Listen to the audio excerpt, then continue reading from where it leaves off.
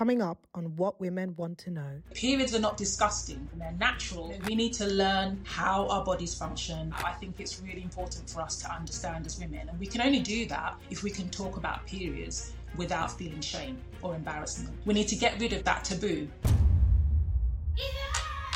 I'm your host, Dr. Adana, and this is What Women Want to Know, the show where we navigate the complex, fascinating, and sometimes intimidating world of women's health and well-being. Here, we create a safe, judgment-free space where no topics are off limits. We confront our fears, we embrace our vulnerabilities, and we find humor in the unexpected. Welcome to What Women Want to Know. Before we get into the conversation today, I want to invite you personally to join our growing community. Shout out to all of you who have been here since episode 1.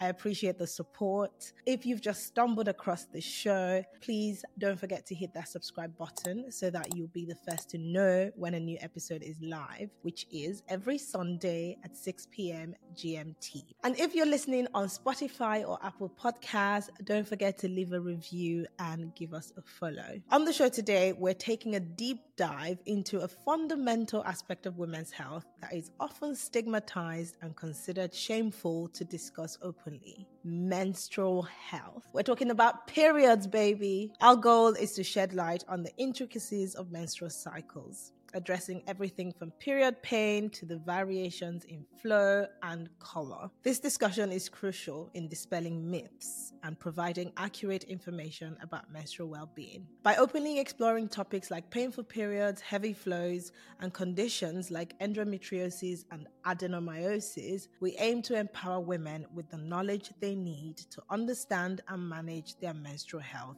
effectively. This episode is a step towards breaking the silence and stigma surrounding periods, fostering a more informed and supportive conversation about this natural and significant aspect of women's health. Our special guest today is Dr. Simi Adedeji, an acclaimed family medicine doctor with vast expertise in surgery, aesthetics medicine, and general practice. Dr. Simi stands out as a clinician creator, dedicating her online platforms to educating and empowering women about crucial health issues. Her insightful and engaging content has garnered a remarkable social media following of nearly 3 million people, highlighting her influence and reach in the digital health space. Dr. Simi's extensive medical training and her deep commitment to advancing women's health make her an invaluable voice in our conversation today. Please join me in warmly welcoming Dr. Simi as we dive into this discussion about periods and menstrual health. What women want to know.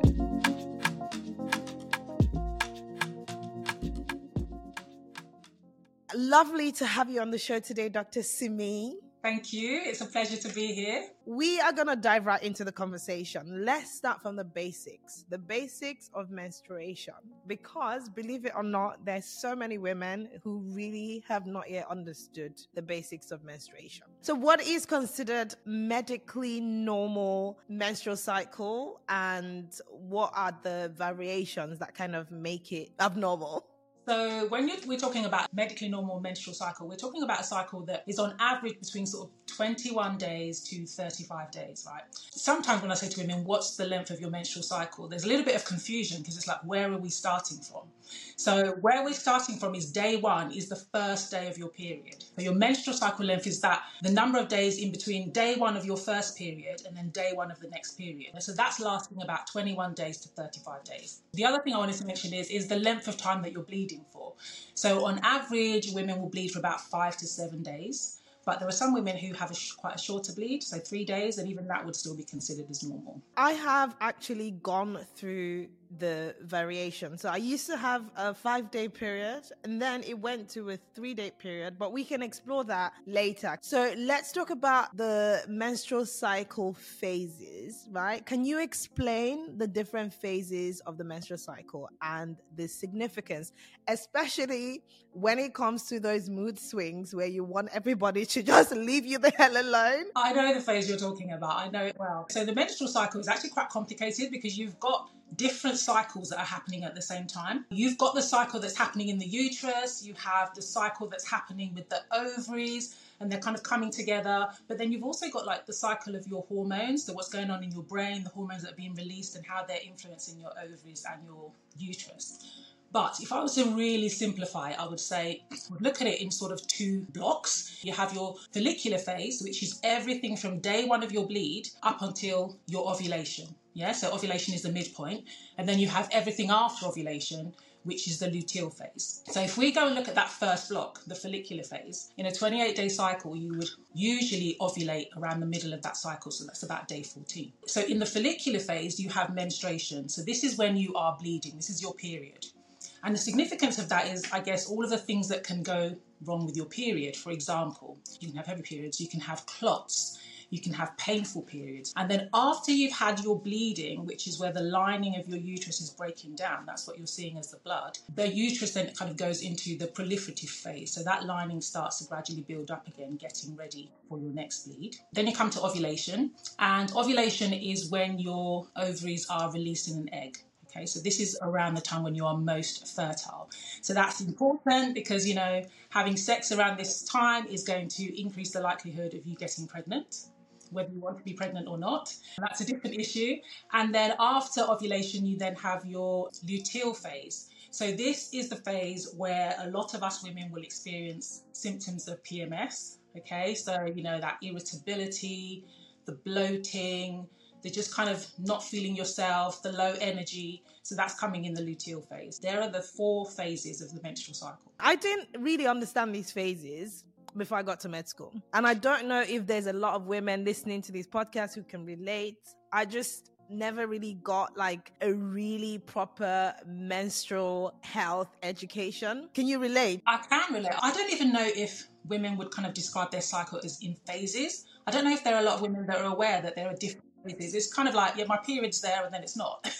Exactly. But the thing is, even though you wouldn't use those terms, like you wouldn't use phases if you're not a medic, I think fundamentally there should be that understanding of really important phases in this cycle. Like when you're ovulating, the higher chances of you getting pregnant, when you're feeling bloated or irritable. I think that's a basic understanding that women should know about their cycle. There's a lot of that education missing for women. So when I went to med school, and you know, the first time I was learning about it is in class and then the textbook, and they make it so complicated that I had to go back to do a lot more extra learning with all of my different colored pens and chatting all these things. I feel like if I had just listened to what you said, that's it done. So I hope so many people listening will be like, now I understand what happens in my cycle. I was going to say, I think it's good how you kind of phrase that question, because it's maybe for people that are not medical, it's less about kind of understanding what's happening in that cycle, but what's the significance of that part of the cycle. During menstruation, well, you know,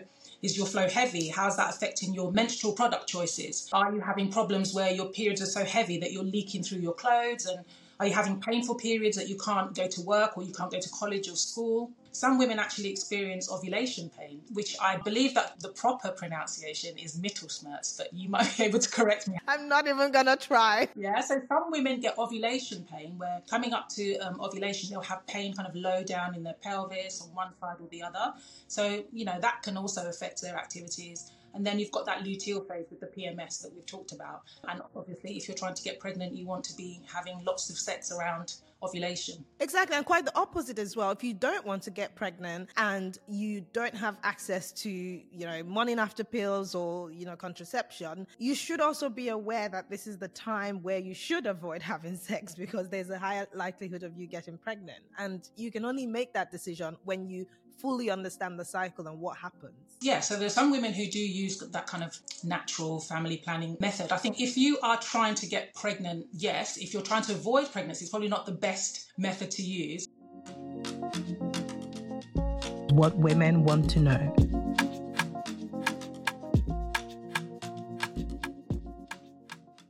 How important is it to track one's menstrual cycle, and what methods do you recommend? Okay, so I think it's so important. Your menstrual cycle is essentially a vital sign in the same way as your blood pressure, your heart rate, your oxygen saturations, except I would say that it's much more accessible to you. Patients don't always come to me saying, I've got high blood pressure because I've measured it. Yeah, sometimes they do.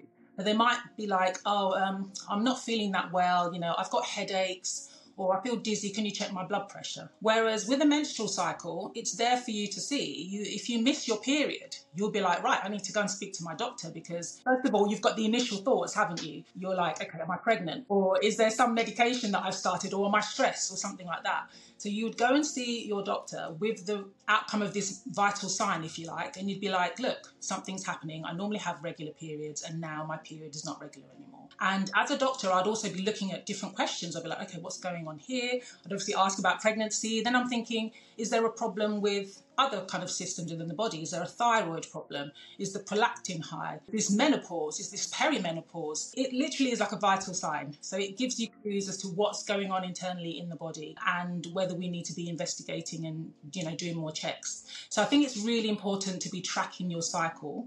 It's so easily accessible to you to see what's happening with your period. Sometimes it's not that the period has disappeared. Maybe it's now more heavy, or maybe you're having spotting. So these are all the things that you would be looking out for. So that's why it's so important to track your period. And if you ever go to the doctors as a woman with a gynecological symptom, right, it's one of the first things we ask, isn't it? We're like, okay, what was your last menstrual period? And that's why at the beginning of this, I pointed out to say, look, when we say what's your last menstrual period, we mean like, what was the first day of your last period? I had a patient that I was actually chatting to, and I said, when was your last period? And she told me a date. And we continued, and she said, actually, I've got it on my app. So she showed me her app, and actually she was counting her last menstrual period as the end of her last period. It's important to track this so that we can investigate if there's anything going on with your periods. And I suppose these days, without even promoting one app over another, it's easily accessible. You can literally go to an app store and look for any period trackers to start with. A lot of phones already come with kind of inbuilt apps that track your periods. You can do the old-fashioned way, calendar, paper and pen, whatever method is good for you, just track your period. As far as the common symptoms around menstrual health, which is maybe the flow being heavier than normal or pain, what would you recommend as a first line pain management for people experiencing pain during their periods? And when does pain become a more serious issue or a more serious concern for women to see their GPs with? So as with everything, I think you start simple, and if it doesn't work, then you kind of step up. So I would start with simple measures like a hot water bottle. So sometimes women have painful periods, and even something as simple as using a hot water bottle, so heat, for some people is enough, just for that comfort. For some women, they find that lying on their stomach, just that additional pressure, that kind of helps. Oh my God, mine is the opposite. Oh, really? And this is why it's so complicated. That's what I was saying. You can't just say, every woman is different. Find what works for you, right? So positional things. So lying on your side is good for some women. Lying on their front is good for other women. And then you've also got things like exercise. I said this before in one of my videos, like if you've got period pain and someone says, oh, go and do exercise, you're like, what is she talking about? Like, are you serious? And I said, I'm not talking about kickboxing or some high intensity, like a HIIT workout or something like that. For some women, it's just something as gentle as stretching, Pilates, whatever it is. And we know that exercise does help to release endorphins, which are kind of like your natural painkillers, if you like. So that can help. Then moving on from that, then you've got the medication that's available to you over the counter, right? So you have paracetamol, you have ibuprofen. And again, sometimes when I suggest that to some women, they're like, Dr. Simi, like literally, like I'm talking about pain. What are you talking about? Paracetamol, ibuprofen. But the thing is, right, especially with ibuprofen, it's an anti-inflammatory and a painkiller, right? But it's also an anti-prostaglandin. And the significance of that is that prostaglandins, which are released from the lining of the uterus when it's shedding as your period, is actually responsible for some period pain, right? So if we can reduce the amount of prostaglandins, we can reduce the period pain. So that's why ibuprofen can be quite helpful. And some women also find that if they take an anti-inflammatory like ibuprofen, it actually slows their flow. So we do use anti-inflammatories for women that have heavy periods. So then stepping up from that, so you've tried your over-the-counter stuff, you're like, no, this is not working for me, I need something stronger.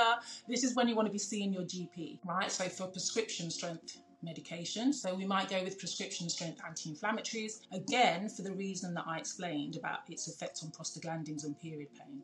And then there's some other things that you can try as well. And I think one thing I'd like to mention that is not often mentioned about managing pain is a TENS machine. Yeah. I mean, I know about using that in pregnancy, but like not common in menstrual pain. Exactly. So women are more likely to use it in pregnancy. So for those who don't know, a TENS machine is just like a little machine that uses a small electrical current to help with pain. And if it's good enough for labour, right, it's probably worth trying for menstrual pain. So some women find that it's actually quite helpful and others don't. So it's about trying a range of options, a range of things that are available to you, and of course seeing your doctor so that they can give you advice and make sure that the treatment you're getting is right for you. Let me just use that comparison you made as a bridge, which is, well, if a TENS machine is good for pregnancy, right, it should be good for menstrual pain. So there are some women who during their periods would experience pain that could be likened to the pain that women experience in labor. So then when does it become very concerning? What level of pain is cause for concern? That's a subjective thing, right? It's going to vary from woman to woman. And it's really when you're looking at pain that is affecting your quality of life, okay? So you can't do your normal activities. You can't get out of bed, because some women have period pains that are so painful that they literally have to stay in bed.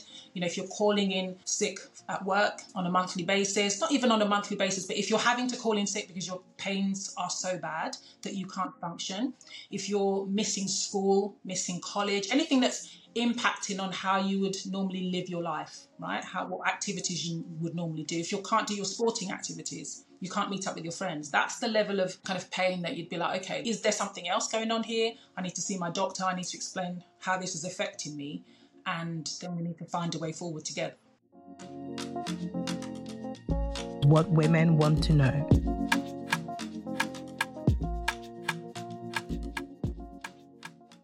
Let's dive into menstrual disorders. Endometriosis, adenomyosis. Can you explain these conditions and their impact on menstrual health? Endometriosis is a condition where the lining of the uterus is kind of misbehaving, right? So rather than growing inside the uterus, it's growing outside.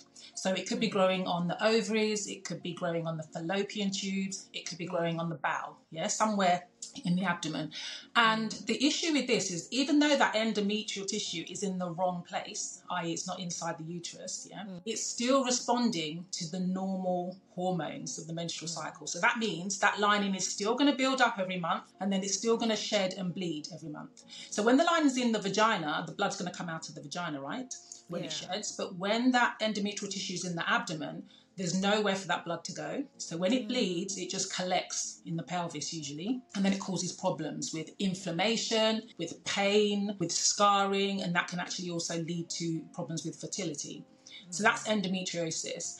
Adenomyosis, it's like a sister condition. Like in adenomyosis, the endometrial lining is kind of growing within the muscle of the uterus, which makes the uterus then quite big and bulky, and again can cause painful periods. That's another example of me wishing that I knew you before I went to med school so that you could have just made my life easy with all your simple explanations. I love that. How common are these conditions? They're actually probably more common than we can account for or that we know.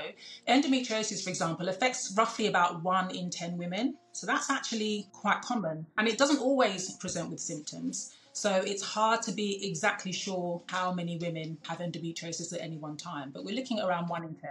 What is the age that women are commonly diagnosed with the two disorders? I wouldn't say that there's an age because it's so hard to diagnose. It's often a delayed diagnosis. So when you talk to women that have endometriosis, they'll often be like, but I've been having these problems since I was 17, or but I've been having these problems since my 20s and now I'm like in my 30s. Do you know what I mean? There's a point at which you get the diagnosis, but then they might have been experiencing the symptoms for 8 to 10 years is what we think is the average. length that it takes to diagnose endometriosis before then. What are the treatments available for managing endometriosis, for example? So for endometriosis, you kind of got, I guess, categories. So you've got your medical treatment, and then you have your surgical treatments, and then you've also got lifestyle measures. So with medical treatments, we have kind of medication, hormonal and non-hormonal that we can use. On the non-hormonal side, we've talked about already in terms of painkillers and anti-inflammatories. Then when you're looking at hormonal medication, you're looking at things like the combined pill, so combined contraceptive pill, which is commonly used to help with the symptoms. And then the surgical aspect can sometimes be used to manage endometriosis, because those deposits that you get inside the abdomen can be managed surgically in terms of kind of removing them, or maybe breaking down that scar tissue that might be causing problems for some women, or draining cysts, for example, that have formed because of the collection of old blood in the pelvis. So you've got those options. And then when I say lifestyle measures, there are some women that are so dissatisfied with the options that we have available to manage endometriosis, right? Because it's still a work in progress, we're still looking for better ways of managing it. So some women turn to dietary changes. So the evidence for diet is limited. So it means that it's not routinely recommended because the evidence is not yet as strong as the other options. But some women find that making changes to their diet also helps as well. Let's talk about breaking the taboos and education. Let's talk about both. Personally, from my experience, I didn't grow up with a solid education about my menstrual health. That's something that I learned as I grew up, mostly trying to figure it out myself. I remember, I think one of the first episodes of this podcast was me sharing the story about when I found out that I was on my period, and I spoke to my best friend, and it turned out it was the same time that my twin sister saw her period. And all of a sudden, we didn't feel prepared. Who talks to us about the menstrual products to use? Should you use a pad or a tampon? But of course, culturally speaking, a pad was the best option to go, because the thought of putting a tampon in your vagina when you haven't had sex, don't even talk to a Nigerian mother about giving her child a tampon. I feel like there was a lot of gap in the education when I was growing up. Is that different today? And I suppose the reason I'm asking you that is because I know that you're a mom to two girls, but I wonder how prepared the younger generation are today as far as their menstrual health. So I think it varies, doesn't it? It kind of depends whereabouts in the world you're growing up. That experience that you've just described of not having much information about menstrual health,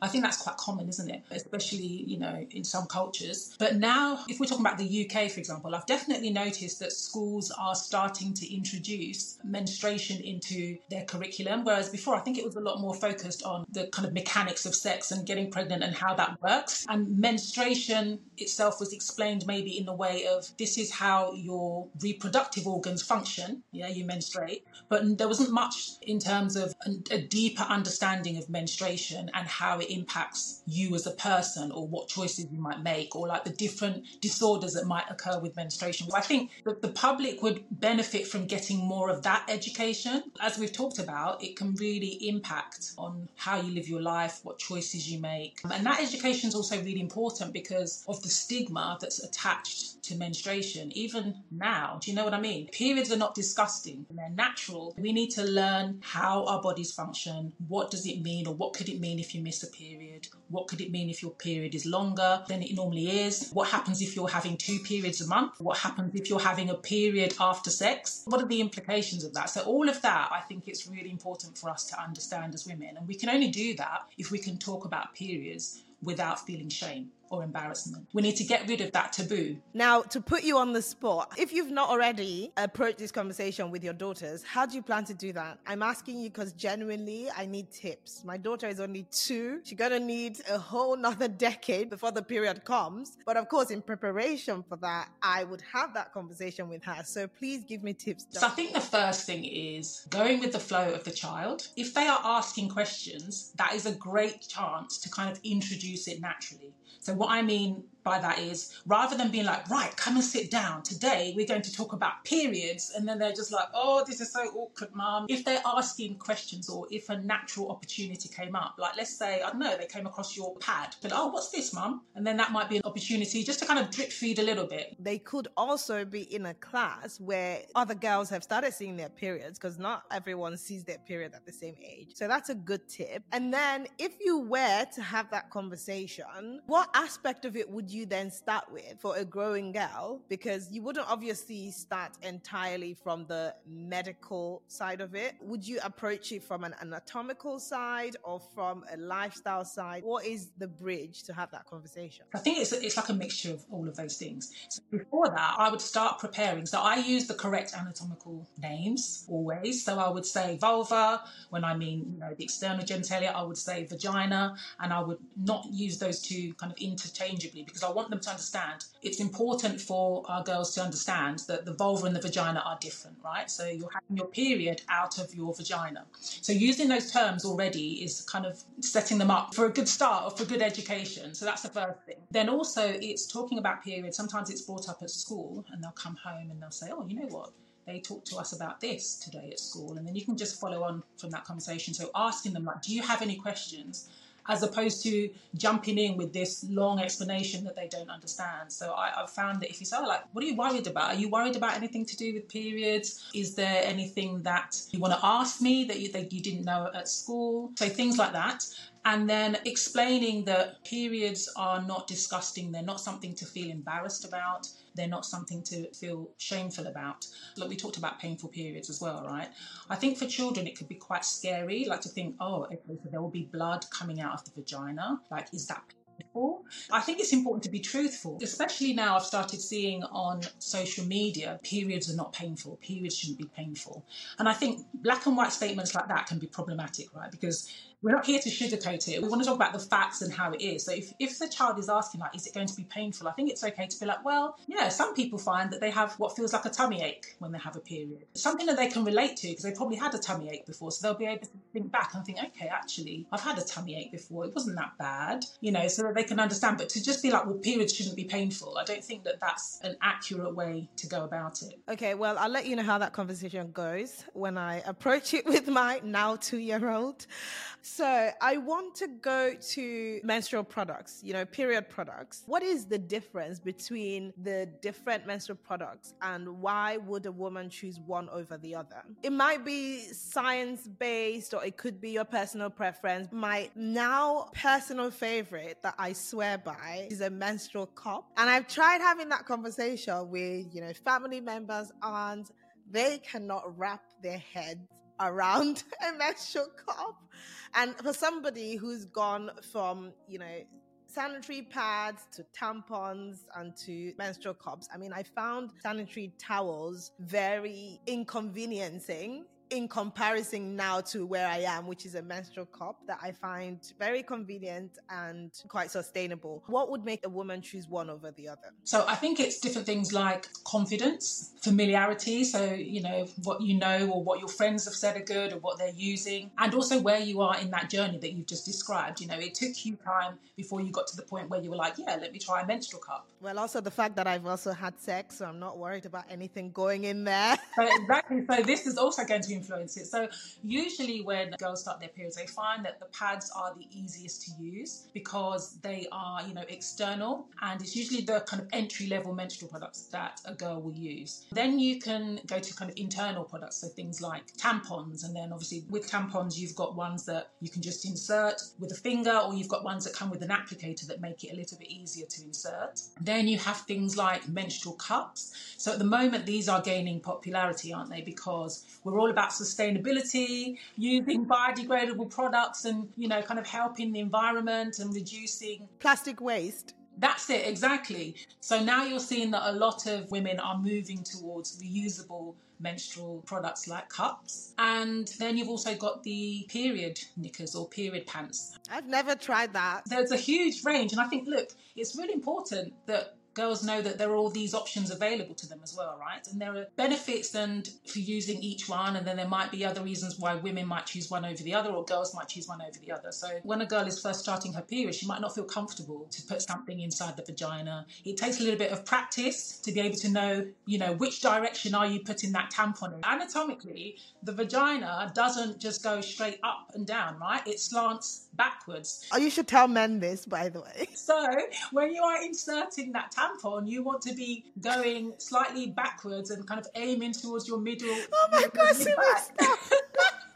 The visual that I'm getting. Oh my God, what time of the day is it? Do you need a moment, Adana? Well, like you've said, we can talk about anything here. So yeah, this is a safe space for sure. Thanks for that. I think there's so many women that actually needed to hear that. But I think the most important is about that confidence level you talked about, which is where a woman is on the start of her menstrual journey to like when you become a veteran, I suppose you'll be more open to trying a few more options or products. What women want to know.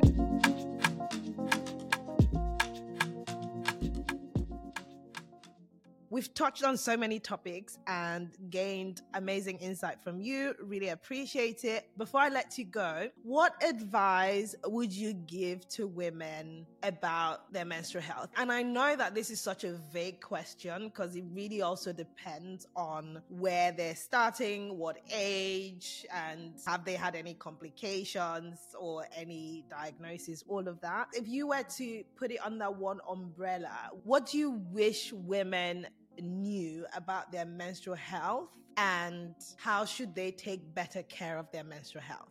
I think even that term menstrual health is relatively new, right? So it was just like, you have your period, you're on your period. But menstrual health, it's like, I think I want women to understand that they should really educate themselves about their menstrual health, okay? So about your anatomy, how your body's working, your menstrual cycle, what we've talked about. Should you be having more than one bleed a month? Where can you access help? Who can you talk to if that's happening? And not feel any shame about it. Like have open conversations with your daughters, have open conversations with your friends, with your partners, and don't feel shame, because that way you are much more likely to come forward if you think that there's a problem and to seek help. And that's what really we want, isn't it? We want women to get to the point where they feel comfortable enough that when they notice a difference, they're going to be like, right, I need to go and see the doctor because I'm not sure what's going on here. And just to really get rid of that stigma of feeling shame, because your menstrual health, like I said, your period, your menstruation is like a vital sign. It can be a clue about what's going on. And also it can impact your mental health. We've talked about PMS, how you can feel. It can impact how productive you are to society. Can you lead a normal life? Can you go to school? Can you get your education? Can you socialise with your friends? It's so important. This is what I would say to women. Educate yourself about your menstrual health. Don't be afraid to talk about it because it's not shameful, and then pass on that education to other women and to men as well, because it's important that they also understand. They're also able to support the women in their lives. Thank you so much, Dr. Simi. Thank you for dropping that gem. And I think a lot of the guests that I have on the podcast who practice in different specialties, like the key message is always that education, because how can you know what's not normal when you don't know what's normal, right? It's about educating yourself, tracking things when you need to, speaking openly about it, and getting rid of the shame and the stigma. It's not as easy to get rid of the shame and the stigma, but of course, the more we know and the more we're happy to share, the more we understand that we're not alone, and that conversation becomes then common knowledge, right? Because oftentimes we shy away from things that we don't know. The conversation of menstrual health is not openly discussed. It continues to be that disgusting thing that happens to women, and that's not the case, right? Another thing before I let you go is when you talk about the education, you think about the first touch point for most young women today would be social media. And it's just important to highlight that when people go online or on social media to get more information about any health conditions, especially women's health, and in this case menstrual health, that it's important that they seek information from people that are trusted. And that's why it's a pleasure to have people like you on this show who are now officially clinician creators, who are verified, who know exactly what they're talking about. It's important that people are aware that you don't just take any information from anybody on the internet, but to make sure that they're qualified enough to share that information. On that note, I want to say a huge thank you to you, Dr. Simi, for taking the time. Thank you so much, and thank you for having me on. It's been a pleasure. Thank you. Bye. What women want to know.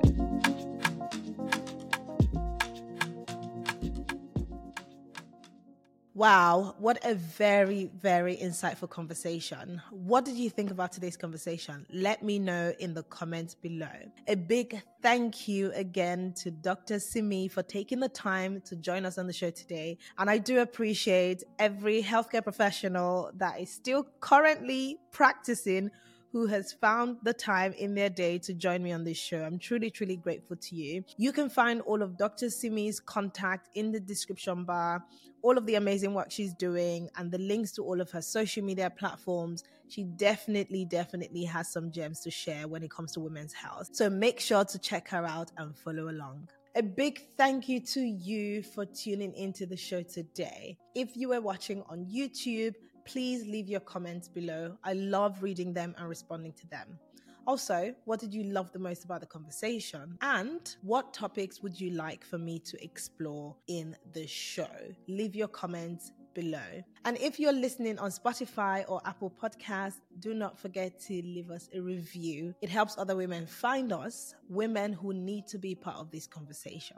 That's our show for today. Remember, your health matters and it's okay to talk about it. Until next time, I'm your host, Dr. Adana, and this is what women want to know.